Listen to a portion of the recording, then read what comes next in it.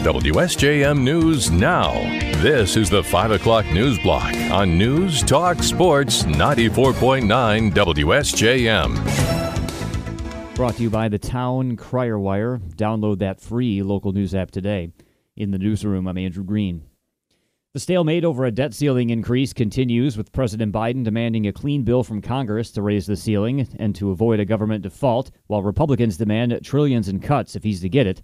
Congressman Bill Huizenga tells us he sees no reason why the president can't come to the table. That is what's happened in the past. And I have voted for debt ceiling increases in the past, and I voted against them in the past. And my criteria, sort of my measuring stick, is, are we improving the situation? Are we improving the process of our spending?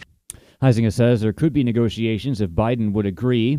What if he doesn't? Well, I would say that he and Chuck Schumer are responsible for a government shutdown. I mean, this would literally become a Schumer shutdown if they are not willing to budge at all. That which I would hope that isn't the case. However, Huizenga stresses no one wants a default on the national debt. A House Republican plan approved last week would limit spending growth and pull back unspent COVID money. Huizenga says it would save $4.8 trillion over the next 10 years. Don't forget, tomorrow is an election day in Southwest Michigan. Communities throughout Berrien, Cass, and Van Buren counties will be voting. In most cases, millage renewals are on the ballots, but there are key issues being decided as well. They include school bond questions in Buchanan, Coloma, Watervliet, Eau Claire, Lakeshore, Bangor, Bloomingdale, and Dowagiac Union schools. Also, there's a question about prohibiting marijuana businesses in Stevensville and a road millage in Bangor Township. We'll have the results for you tomorrow night as they become available. The polls will close at 8 p.m. tomorrow. It may be wet and gloomy, but summer is on the way. The popular tourist destination for Michiganders, Mackinac Island, had its unofficial opening day on Friday. They're now ready for visitors to pile in for some summer fun. Director of the Mackinac Island Convention and Visitors Bureau, Tim High, says everything should be open soon. This weekend, Mission Point Resort and Grand Hotel open, and those are two of our bigger resorts. And over the next 10 days or so, most of the rest of the island will start to open up, including Mackinac Island State Park and the restaurants and fudge stores up and down Main Street. Friday, USA Today, with Reader's Choice, named Mackinac Island the best summer travel destination in the U.S. After leading Ferris State football to back-to-back Division II national championships, Dowagiac's Caleb Murphy is now headed to the NFL after being signed to an undrafted free agent deal with the Tennessee Titans. That follows the NFL draft. Murphy set the single-season college football record with 25.5 sacks and 29 tackles for loss in 2022, and was the first Division II player ever to win the Ted Hendricks Award for Best Defensive End in all of college football. Michigan's Aiden Hutchinson won the award last year. Murphy will now compete for a roster spot in training camp. Set to reopen for the summer on May 14th is the Bridgman Open Air Market. Manager Nick Schmidt tells us it'll feature 35 to 50 vendors every Sunday, selling everything from produce to crafts to art.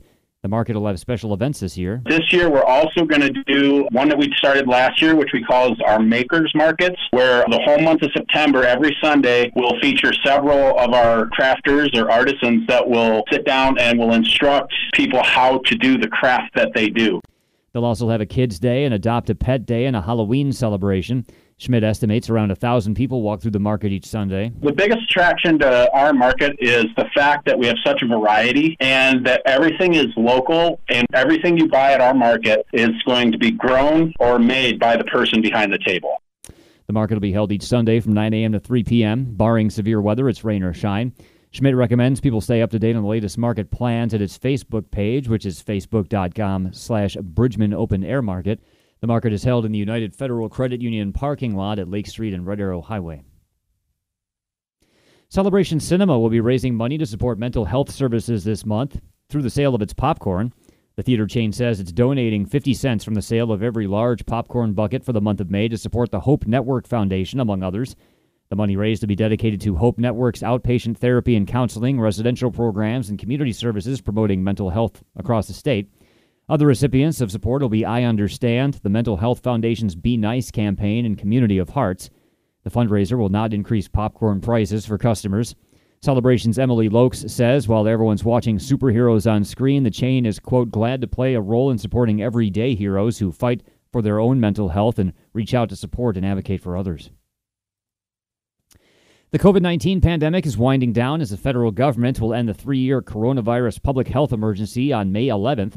However, COVID-19 cases are still with us, with 100,000 new cases recorded weekly. The Association of American Medical Colleges' Dr. Atul Grover says that staying up on vaccinations remains important. You should be pretty well protected if you've had a complete series and one or more boosters, including that bivalent booster, the one with both protection against Omicron and the older strains that we see circulating around. Grover says the bivalent booster is recommended for everyone 5 years and older. Some may need a second booster if they have a compromised immune system. And if you catch a trout, you can keep a trout. This weekend started the beginning of the statewide trout opener with valid fishing licenses.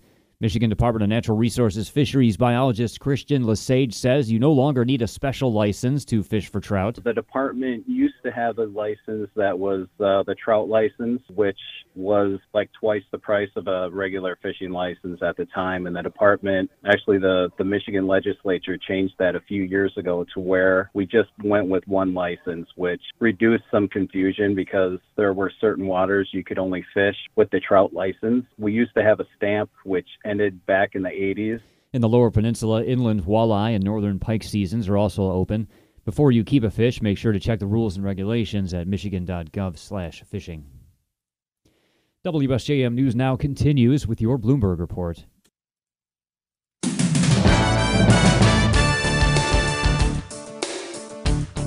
WSJM News Now continues, brought to you by Imperial Furniture in Dowagiac, where furniture shopping is fun. While speaking at a National Small Business Week event at the White House today, President Biden continued to call on Republican Speaker Kevin McCarthy to raise the debt ceiling before next month's deadline. More from ABC's Karen Travers. President Biden said Congress needs to immediately raise the debt limit to avoid a default on government debt. America is not a deadbeat nation. We have never, ever failed to meet the debt. Speaking in the Rose Garden, the president kept up his criticism of House Republicans, who last week passed legislation to raise the debt ceiling while cutting federal spending, a non-starter for the president and Senate Democrats. We pay our bills, and we should do so without reckless hostage-taking from some of the mega Republicans in Congress. Karen Travers, ABC News, the White House. America's high school graduates are often encouraged to start at a community college before getting a bachelor's degree, but the money-saving move rarely works as planned. National data shows just 1 in 7 community college students gets a bachelor's within 6 years. One of the biggest culprits is credit loss, when students take classes that can never count toward a degree. Advocates say the transfer process is designed for schools but often confuses the students. States like California and Maryland are enacting new rules hoping to smooth the process. Some schools are forming close partnerships to remove barriers, including at George Mason University and Northern Virginia Community College. House Speaker Kevin McCarthy made a trip to address Israel's parliament at a time of tense relations between Israel's conservative prime minister and Democratic President Joe Biden.